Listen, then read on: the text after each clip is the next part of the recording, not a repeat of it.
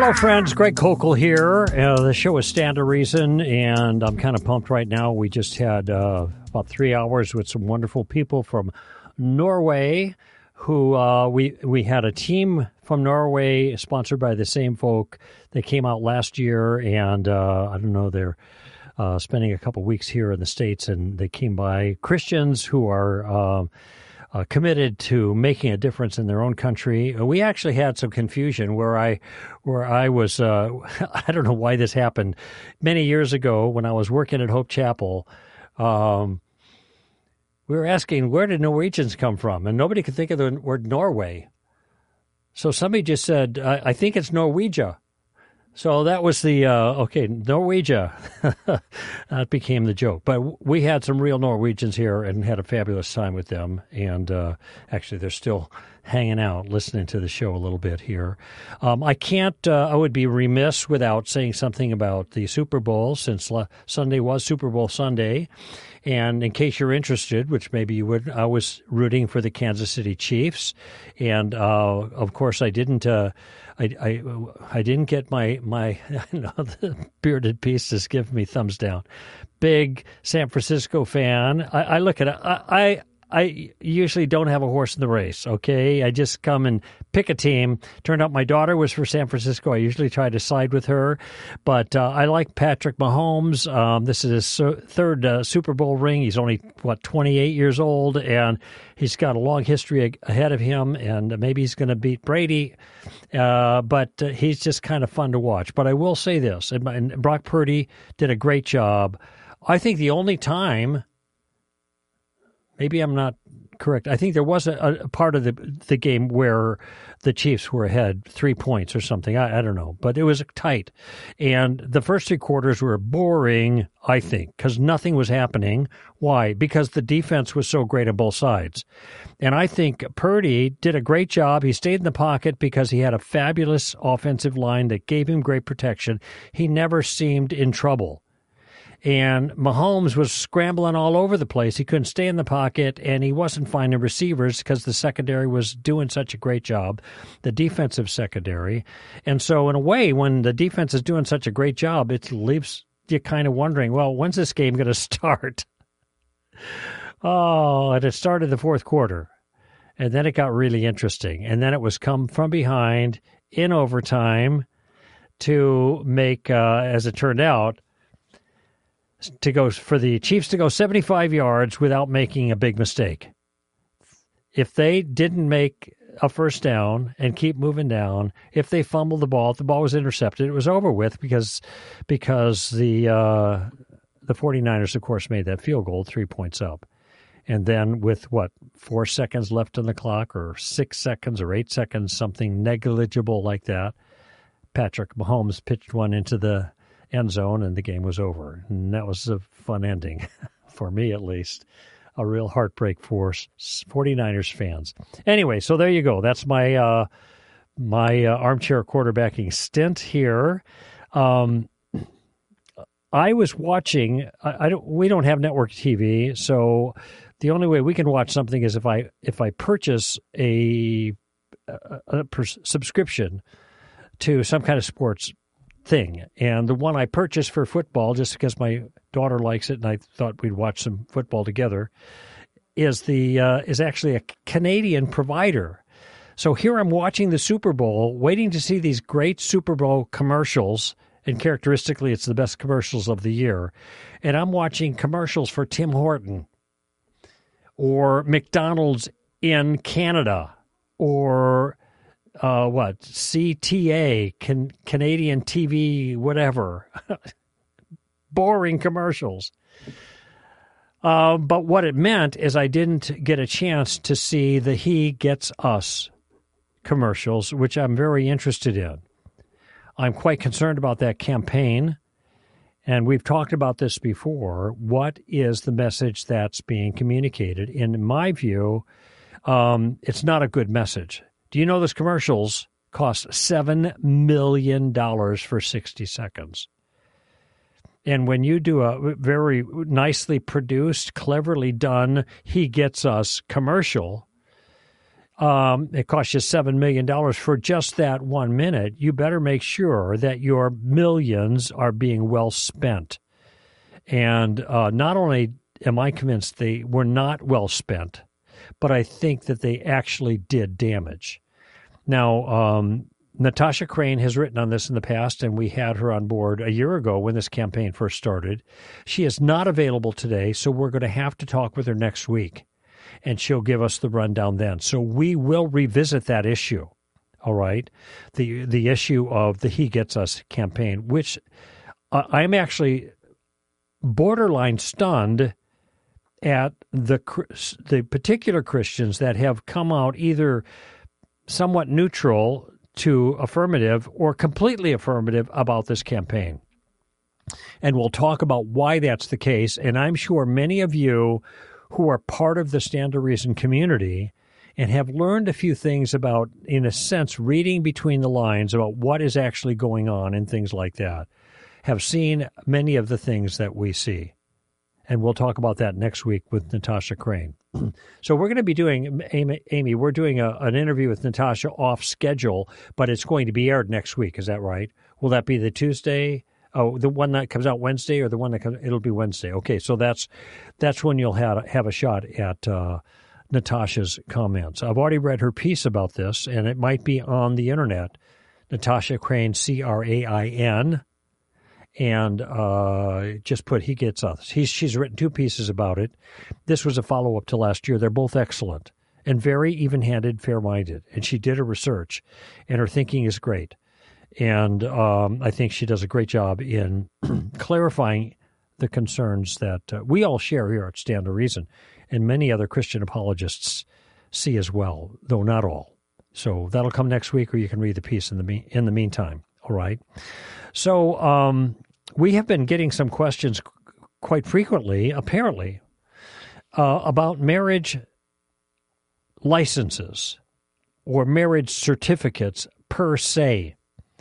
And it's not the concern at this point that these are licenses that are being given out for same-sex unions, thus verifying and justifying as equal to heterosexual unions, these same-sex unions that are now called marriages. They're not, but they're called that. By the way, they can only be called marriages if the word marriage has no meaning. And after Obergefell and the Supreme Court decision, someone made the observation, that all marriage are names on a piece of paper. That's it. It does not represent anything meaningful anymore, certainly not to culture. Because what matters to culture is a foundational family structure that marriages characteristically begin, and provides the basis for every culture, not just Christian culture. What we're talking about here are not Christian rules about marriage, biblical standards about marriage, but the way reality is structured. You don't need to be a Christian or a Bible reader to know the way the world is. And this is why forever, from the beginning of civilization, marriage has been a word used to describe a particular kind of relationship. And it wasn't that the word or the culture who used the word created the relationship. The relationship already existed as a feature of human civilization. And because it's such an important part of human civilization, cultures have regulated it and protected it and privileged it, okay? But the start of a real marriage begins but it entails characteristically a public celebration and a public affirmation of intention.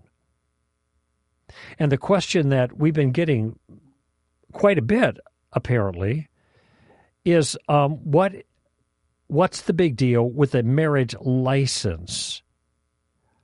Can't we just be married before God by saying private vows to each other? And this has come up before. In fact, this was very popular in the 60s to dismiss the marriage relationship, the formal marital relationship, as merely a piece of paper. We don't need the piece of paper. We're in love with each other. We'll stay with each other. And given the facts of divorce rates, if we want to leave each other, we can leave each other. So there is no difference in many people's minds to just making some kind of vow. I don't know what that vow entails, even if it's before God, privately, as opposed to publicly making the vow. All right? And so I want to offer my thoughts about this. And in a certain sense, I guess I could agree that the piece of paper doesn't make a marriage. What the piece of, just like in a certain sense, I guess you could say, a contract isn't principally words written on the paper. What a contract is an agreement, a formal agreement between two people about some, usually a business deal, that is formalized and secured by a piece of paper, which makes it, I'm trying to think of the right word, because I don't want to suggest that it creates the contract or the obligation or the agreement, but what it does is secures it. It secures it. And in the same way, when a couple gets married and does two things, one, they formalize that with the government by getting a marriage certificate, which then places them in a particular place in the cultural setting where the government now offers formal protections and privileges to that relationship for the purpose of securing its stability, since it is the central relationship to civilization. Families are the building blocks of civilizations, and marriages create families. That's the way they start. Now, of course, that isn't always the way it works. But you and I know that when it doesn't work that way, it's a distortion of what is good. And I don't even have to moralize from the Bible here. That when that institution that functions in societies, every society, whether they have a Bible or not, essentially from the beginning of time, as long as we have records of people doing stuff, this is one of the things they did. And it wasn't just cohabiting. It wasn't just like, hey, you're sexy, I like you, and let's make a baby or whatever. It was more formal. And there are all kinds of actual ornate kind of rituals that different cultures have regarding this. What are they doing? They are making this a big thing. Why? Because it is a big thing.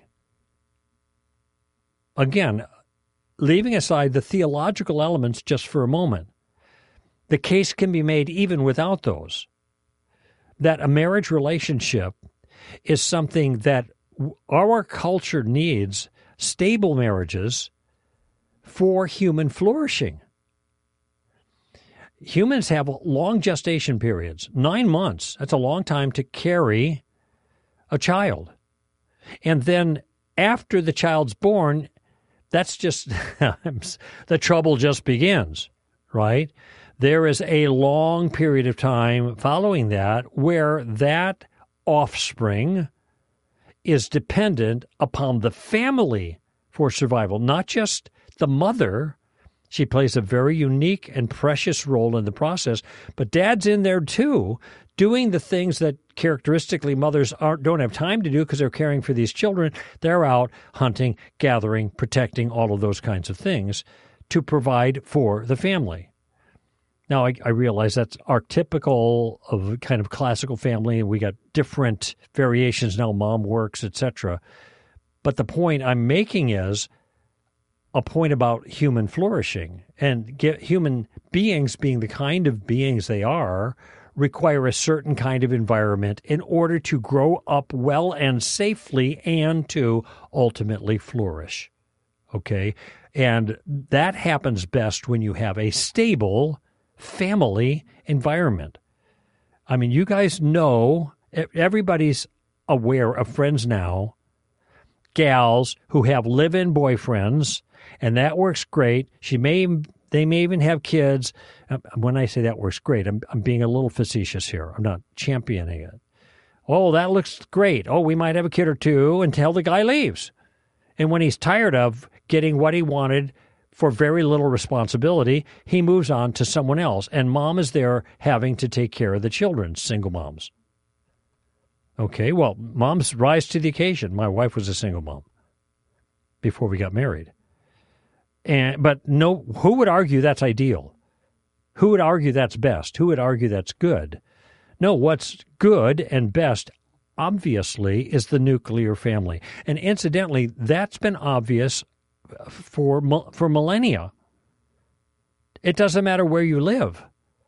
And it's only been recently that common sense on this issue is no longer common because people have been bullied into ignoring common sense and ignoring what's obvious. I mean, this is not a hard issue. So what is the point now? You're a Christian. You want to say, I want to get married before God. What does that look like? Marriage before God is not a marriage unless it's a marriage before human beings too. Now, you're going to say, where in the Bible does it say that? It doesn't say that. But very early in the biblical record, it became very clear that these relationships were secured not by a private commitment before God, but by a public commitment in which someone, in a certain sense, pays a price.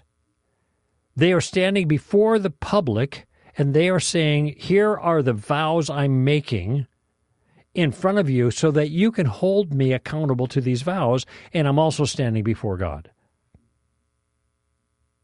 No, it's not about a piece of paper. It's about it's about a vow before God that is made with the gravity that is appropriate to the institution.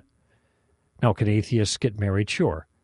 They don't vow before God. I understand that. But that's because they don't understand. It doesn't mean it's not a marriage. Of course it's a marriage. In that circumstance, if it's a male and a female, it'll still be a marriage. But they may not acknowledge that it's before God. All I'm saying is God is the one who made this institution, who constructed reality in this fashion. And it's been operating like that for millennium until just recently. In fact, one of the quips, which was not meant to be funny, was meant to be serious, from the Supreme Court justices themselves, one of the justices, was that maybe this was during Obergefell in 2015, when that case was being argued. Maybe it was 2014 when it was argued. It came out in June of 2015. What the judge said is, you know what, maybe we ought to move a little bit slower because the concept of same-sex marriage is not as old as the cell phone. Now, remember, this is like 7 years ago. So cell phones were not as old as they are now. But they're recent in human history. And same-sex marriage, the concept is even more recent. It's foreign to civilization because it's not a marriage in the sense that people have understood it to be and protected it and privileged it and regulated it, okay? Now, by the way, Jesus acknowledged that there's a difference between living together and marriage, and we read about it in John chapter 4. Because there he's talking to the woman at the well, who seems to be pretty obviously a woman of compromised character. Let's just put it that way. And when Jesus says, go get your husband, she says, I don't have a husband. And Jesus said, that's right, you've had 5. And the one you're living with now is not your husband. Notice how Jesus himself made this distinction. A cohabiting relationship is not a marriage. Oh, there's a common law marriage category in American jurisprudence, but that's just for the sake of the law, to provide protection, actually, to the wife especially, who might be taken advantage of by a man who lives with her for a long time and then leaves maybe with children, etc. So there are legal, even in a common law marriage, notice that the point of the common law marriage is to establish a de facto marriage with its corporate responsibilities, even when there's no piece of paper. Just goes to show how important that thing is from a cultural perspective. But from a Christian perspective, it's even more, because we understand that God ordained this. A man shall leave his father and a mother and cleave to his wife, and the two shall become one flesh. What God has joined together, these are Jesus' words, let no man separate, Matthew 19. So he adds that last sentence to the Genesis account in chapter 2 of Genesis about when the first marriage happened and the nature of that thing, and that it is a God thing that's just been ordained. And I want to clarify something here, because it's sometimes easy to get this concept mixed up or to misunderstand the point I'm making. I'm not just saying that these are the rules that God established and we got to play by God's rules. Now, that's certainly the case in many things. And if God says it, then he's in charge, right? But it's just not a matter of making arbitrary rules about something. He built the world in a certain way. If you have a diesel vehicle, you can't put regular gas in it. In fact, I think you can't even put the nozzle in the car. It's blocked because the nozzle for diesel is different. People don't want you mixing the gas and the diesel up. Why? Because the diesel vehicle was not made to run on gasoline. It was made to run on diesel. Okay? It's the structure of that machine. And in a very real sense, God structured reality in a very particular way, that it worked in a certain way. And when it worked the way he intended, he called that good. In fact, when it comes to marriage, he called that very good. And so when we violate the order that God has established, we're not just breaking the rules as if they were arbitrary. We are putting gas in a diesel engine. That's what we're doing. We're working cross purposes to reality. And so especially Christians who understand that ought to follow the pattern that not just Christian or Jewish believer people did under their period of time before God, but all people did, regardless of which God they happened to worship.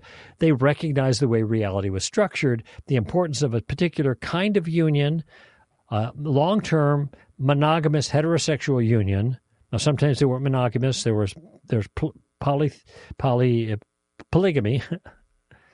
That caused all kinds of problems, though, and still does. But in general, a long-term monogamous heterosexual union, as a rule,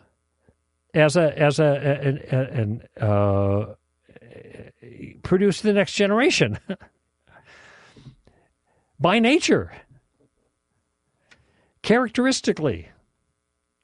And since it produced the next generation, and there's a long gestation period, mom's pregnant for 9 months, and then kids are around for about 20 years. It used to be only about 15, 14, 13. Now it's twice that or 3 times that, depending on the household.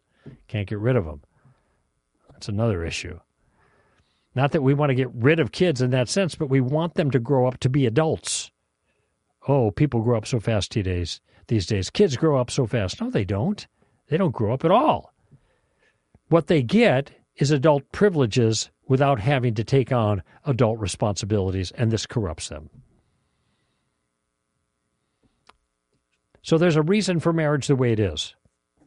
It's the way the reality is structured, the way God made things, and human beings are such that these kind of stable relationships promote human flourishing. And so also then, therefore, we celebrate and protect and regulate as a community. And as Christians, we have a deeper understanding about why the world's that way, and we bring honor to God when we stand before people, and indeed before the state, and before God's minister, and we make a pledge before God to others to be married to have and to hold, to love and to cherish, in sickness and in health, for better or for worse, until death do us part. That's the pledge. I mean, it's not taken seriously by a lot of people nowadays, but it ought to be. And incidentally, when people are having a struggle in marriage and they're looking, okay, what to do, of course, they're going to be told, keep your vows. And what they think that only means is, got to stay married because we've vowed until death do us part. Well, you certainly did vow that, and you should keep that vow, but that wasn't the only thing in the vow. To have and to hold, to love and to cherish, in sickness and in health, for richer or poorer. Those are all part of it. It helps us to reflect on how we are to comport ourselves when things get difficult. C.S. Lewis made the point. Marriage vows are not required when everything is going great. And as one marriage vow put it in the 60s, as long as you both shall dig it. It's when you don't dig it that you need the security of a vow. And it's only going to be secure, maybe that's too strong a language. It's most likely to be secure because the vow that you made is in public before God and man, and one of those human witnesses is going to be the state that issues a piece of paper. It's not just a piece of paper. It's a formal vow, a serious vow, a weighty vow that is made, a promise. And I've said before, how do you secure the future? You secure the future through a promise. You secure the past through forgiveness. You secure the future through a promise. And that's the purpose here. You want the promise to stick? You want to have the best chances for it to stick? You make it before people, before God and before others. Okay, let's take a break. Greg Kokel here at Stand to Reason. More in a moment. Would you like a Stand to Reason speaker to speak at your church or event? Greg, Alan, Tim, John, and I, Robbie Lashua, are available both in person and online. Just email booking@str.org to schedule us today. We can address a wide array of topics, from bioethics, gender issues in science, to theology, philosophy, and how to respond to other worldviews, all from a biblical perspective. Whether it's a Sunday sermon, Zoom conference, or YouTube live event, our skilled and engaging speakers can be there, either physically or virtually, with the goal of equipping Christians to effectively influence the culture for Christ. To read our bios and learn more about the topics we cover, visit str.org. Then email booking@str.org to schedule Greg, Alan, Tim, John, or me, Robbie, today. If someone were to go back in time to 1946 and stop the RSV Bible translation team from using the word homosexuals in the Bible for the first time, how would that change the future? What would the Bible's teaching on marriage, homosexuality, and sexual ethics look like today? We'll find out my answer in the most recent episode of my podcast, Thinking Out Loud with Alan Schleman. Look for it on iTunes, Spotify, your favorite podcast app, or at the top of the homepage at str.org. Hey friends, would you like to be encouraged throughout your week with timely, relevant content meant to bolster your knowledge, wisdom, and character? Or maybe you have a desire to be connected with other like-minded Christians from around the world. If so, then you need to follow Stand to Reason on social media. You can find us on Facebook, Twitter, Instagram, and YouTube. Not only will you be able to interact with other Stand to Reason followers, but you'll also stay up to date and informed on our latest resources and events.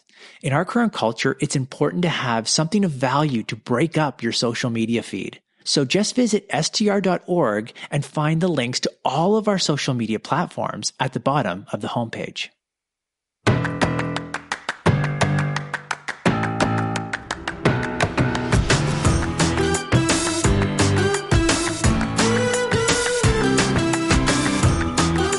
You know, I just had another couple of quick thoughts here about this piece of paper issue.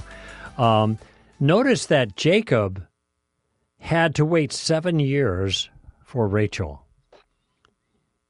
In other words, this was his, I don't know, you call it a dowry, but it's what he had to sacrifice. That's his vow, so to speak, his public display of faithfulness and fortitude regarding this woman would give Laban a tremendous confidence that his daughter was going to be in good hands. The other one was, it's just curious, isn't it, that when heterosexual couples were dismissing formal marriage as a mere piece of paper, that gays were clamoring for that piece of paper. They were the ones, ironically, who understood the significance of the piece of paper, as it were. It's in culture, it's a legitimization, it's a verification, it's a way, in their case, of publicly declaring that heterosexual unions and same-sex unions are no different. But they were willing to get that. They desperately wanted that piece of paper, where many heterosexual couples were issuing it. So just a thought there. All right, let's go to the phones. And first, number one up is Andy in Hawthorne. Is that Hawthorne, California, Andy? Yes, that's me. Hey. Hi. So you've been talking a lot about marriage lately, especially after your response to Alistair Beggs. His advice about attending a transgender wedding. And so you last week had posted issued a response to some follow-up questions. And I had a follow-up question about some of one of your responses to the follow-up question. Okay. If I remember correctly, and you'll please forgive me if I'm misquoting you. I'm sure you'll let me know. You had said that a wedding between a transgender individual or two men, for example, is not a wedding. Right. At least not by the Christian definition, and is therefore not a union that a Christian should celebrate by attending the ceremony of it. Now, during your follow-up last week, if I caught it correctly, you were saying, though, that, while a Christian wedding, Christians who are seeking to get married have the scriptural command to not be unequally yoked, but non-believers or members of another faith, for instance, a Hindu and a Muslim, do not have that same scriptural command to avoid being unequally yoked. Correct. So for that reason, a Christian would not have reason to object to a wedding, for example, between a Hindu and a Muslim. Not on moral grounds, correct. Not on moral grounds, sure. So here's my question. Unions between two non-believers also would not qualify as a marriage by the Christian definition, correct? Because Christianity has, let's say now we're not talking about a Hindu and a Muslim, let's say we're talking about atheists. Christianity has always recognized a marriage as being, at least in part, a divine union. During your monologue, I mentioned that. Correct. Jesus, made the comment. But what you just offered, the Christian view, even though I mentioned that doesn't mean that's the Christian view. And this is the second time you use that by Christian definition. Okay. I define my understanding of marriage comes from the created order that Jesus referred to from the beginning. When in Matthew 19, he's talking about marriage divorce and remarriage. And he refers back to the created order, Genesis 1 and Genesis 2. So when a man leaves his mother and father and cleaves to his wife, the two become one flesh. That is a marriage, okay? It is also the case that institution is one that God himself has ordained. So we could say that given that ordination by God, this is something that God has joined together. And so, therefore, God does not intend people to get divorced because there's a destructive element to divorce, given the structure of reality. It's the language I've been using, all right? So, though Christians have an understanding of the divine element in there, it's going to be, that divine element is an element of marriage per se, which Jesus describes as the man and wife leaving and joining and becoming one flesh. And he just adds this is something God has joined together, so therefore it's meant to be permanent. Let no man separate, meant to be permanent. That is a further theological understanding that Christians have. But it is also, since this is the understanding of what marriage is, even when atheists do it, the same thing is going on, even if they don't acknowledge it. It's still a man leaving and cleaving and becoming one flesh with his wife. So it still is, even so, even they don't believe in God, it still is a bona fide marriage. So it's not a Christian definition, it's a definition, it's Jesus' definition, which Christians use because he's describing the way God made the world, even for non-believers. Yeah. Okay. So I guess that makes sense. So what I was looking for was a specific distinction in your mind between these two classes of non-Christian wedding ceremonies. One, for example, being a gay or transgender wedding, and the other being between just two heterosexual non-believers. And your answer, it sounds like, would be that one, while not recognizing the divine source or the divine provenance of this wedding ceremony, is still following the general model as laid out or as intended by God. That's right. And that's why people, like in, cavemen or whatever, you can go back as far as you want, they still did this kind of thing. It's as cultures developed, this became a pattern because of the importance of that, this formalizing of this relationship. But it was always male-female. It's always male-female, because that's the nature of the thing, the way God made it. The theological element may not be consciously in people's mind or might even be rejected, but it doesn't make it not a marriage. The marriage is between the man and the woman, and therefore when it's between a man and a man or a woman and a woman, it's not a marriage at all. It's something else. And when it's posturing as a marriage, it's a corruption of what God purposed. And that's why celebrating the corruption is not appropriate for a Christian. Okay, and I totally understand that. Good. While you were saying that, I had a follow-up question. Okay. It just popped into my mind. Hopefully, you'll allow me. So we're assuming then that attending a wedding ceremony is a celebration of that marriage, and that is a perfectly reasonable assumption. I'm just curious, how would you respond to somebody saying, it's no more a celebration of the marriage than, say, shopping at Target or some other store that supports an agenda that you as a believer do not? I don't even know. I would look at the person quizzically, and I'd be thinking in my mind, you're an idiot. But I wouldn't say that, because that would be unkind. What possible parallel could there be between these two, except for that in both cases you're walking through a door into another place? A marriage, a wedding is a place where two people are being joined together, and you are there to rejoice with them because of the event.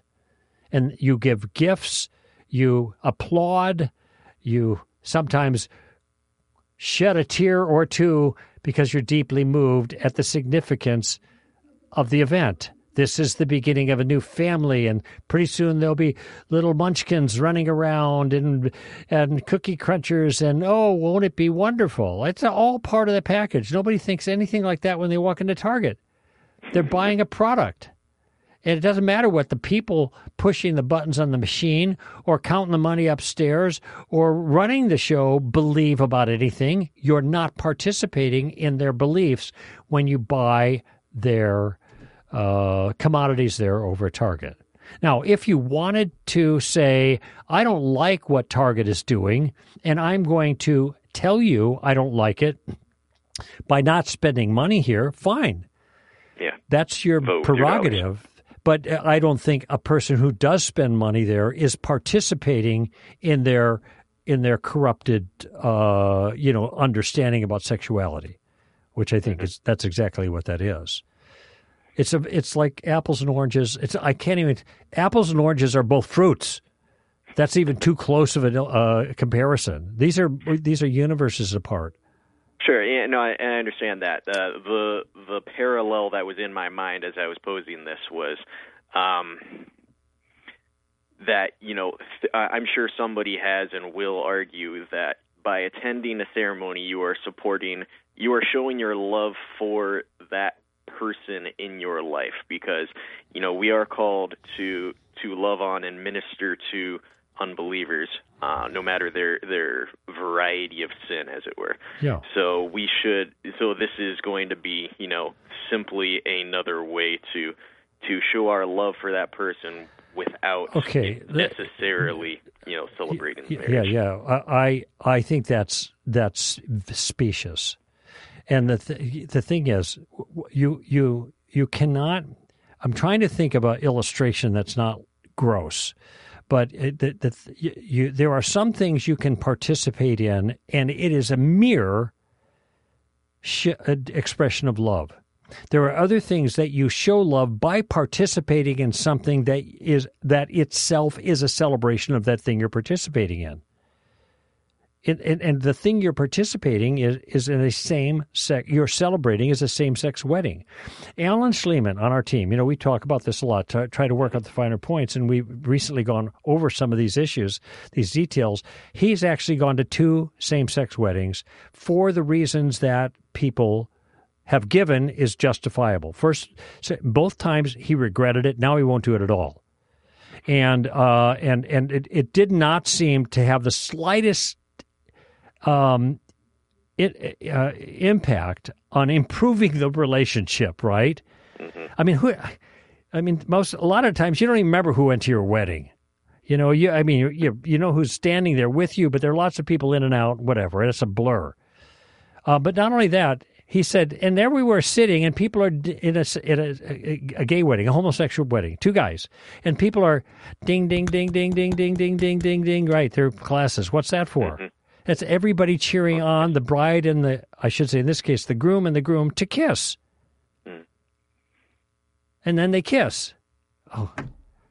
And he's got to sit through. And this is what this event involves. It's all a celebration. All the dances and all of this, the receiving line, congratulations, everything. How could you attend this thing and say you're not participating in the celebration? You're just showing love. Mm-hmm. That's why I say it's specious. Yeah. A person who says that is fooling themselves. I think that they are showing love, but they are not. But it's, in other words, their gesture is motivated by showing love, by a desire to show love. But one could even question whether it is, in fact, a demonstration of genuine love at all. Because Paul says love does not, what's the word? Rejoice in unrighteousness. So, is a same-sex wedding reflect unrighteousness? Yes. When you go to a same-sex wedding, what's going on there? People are rejoicing.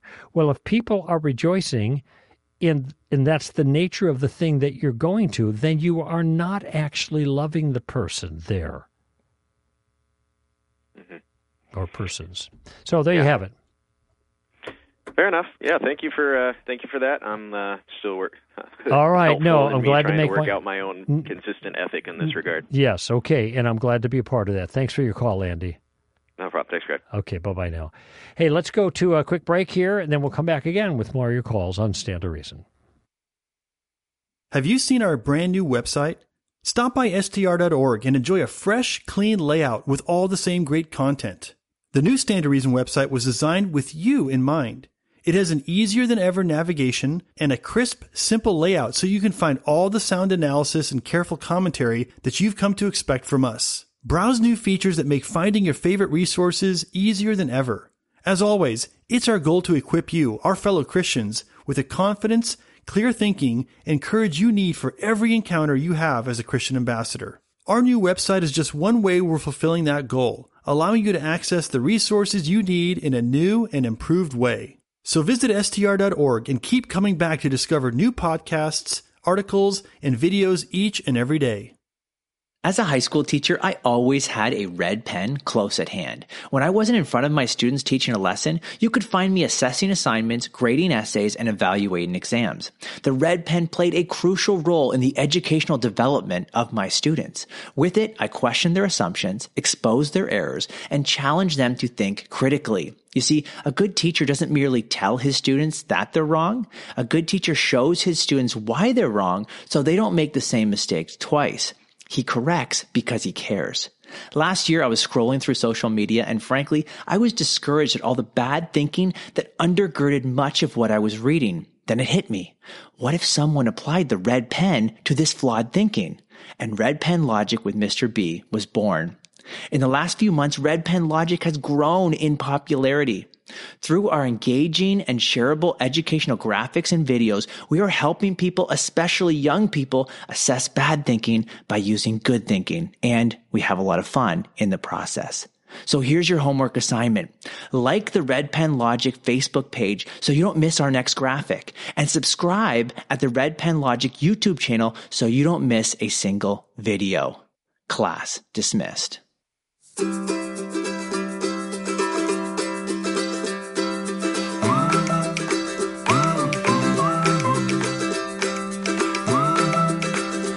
Alrighty. And let's see, who do we go to this time? We've got Coconut Creek, Florida, and Lewis. Coconut Creek, Florida. That sounds exotic, Lewis. Yeah, how's it going, Greg? It's going okay. Where is Coconut Creek? Coconut Creek is more South Florida area. I guess another city that's more common would be Fort Lauderdale. Oh, okay. Southeast. Gotcha. All right. Yeah. Sounds great. Mm-hmm. Okay, Lewis, what's on your mind? Yeah, so thanks for taking my call. Sure. I have two questions. Hopefully you could take the second one. But the first question, I'm recently doing a study with Reasonable Faith. I'm reading the book with William Lane Craig, and I have a study guide that I'm running through and possibly opening up a Reasonable Faith chapter. So one of the questions came across to me, and I just wondered how I can answer this in a one-to-one, person. And it says, how would you respond to someone who says, I don't believe in God, but my life is meaningful? And of course, I can answer that with book-style answer, but I wanted to see what's a good approach to a person. Okay, so I would ask questions here, all right? I don't think any thoughtful Christian apologist who understands the problem here would ever say that a non-Christian cannot lead a meaningful life, okay? But the problem is in the word meaningful. So I'd want to ask them a question. What do you mean it's meaningful? Well, I do things that I like to do. The things that I do bring me satisfaction. They give me fulfillment. I think I'm doing good in the world, okay? And I could say, all right, I understand you, but that's the same thing an SS officer would say.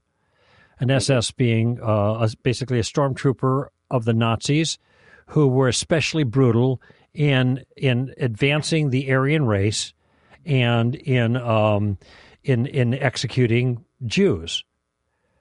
Their lives were meaningful to them. They were doing something that was good. And in fact, even after the war was over, quite a number of these people that were on trial at the Nuremberg trials would not even acknowledge that what they did was wrong. They thought it was noble. They still, stuck to their guns, as it were, even though they lost the war. They were convinced that what they were doing was noble. Okay, now the question that I'm going to ask is, to the person who says, when he says, my life is meaningful, I ask what? And they're going to give their characterization. Chances are pretty good that same characterization is going to fit a whole bunch of other people that it seems to moral common sense led morally grotesque lives. Mm-hmm. Now, the question is going to be, what's the difference? And the correct answer for the atheist is, there is no difference. It's just they like something that I didn't like. But we both did what was meaningful to us, and that's all you can say. And in fact, that's all they can say, if they are being consistent with their view.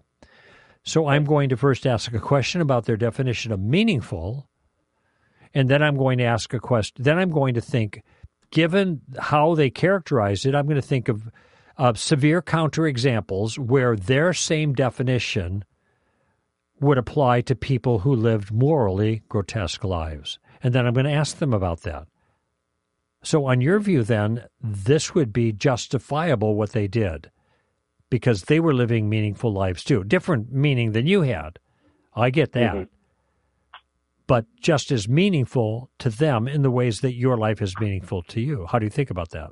That's what I would ask. Right. And like you mentioned, that's something you can actually bring up to them. Well, if you hold your view consistent as an atheist, then your meaning would still be, I guess, valid to you, even though Adolf Hitler, killed all these people.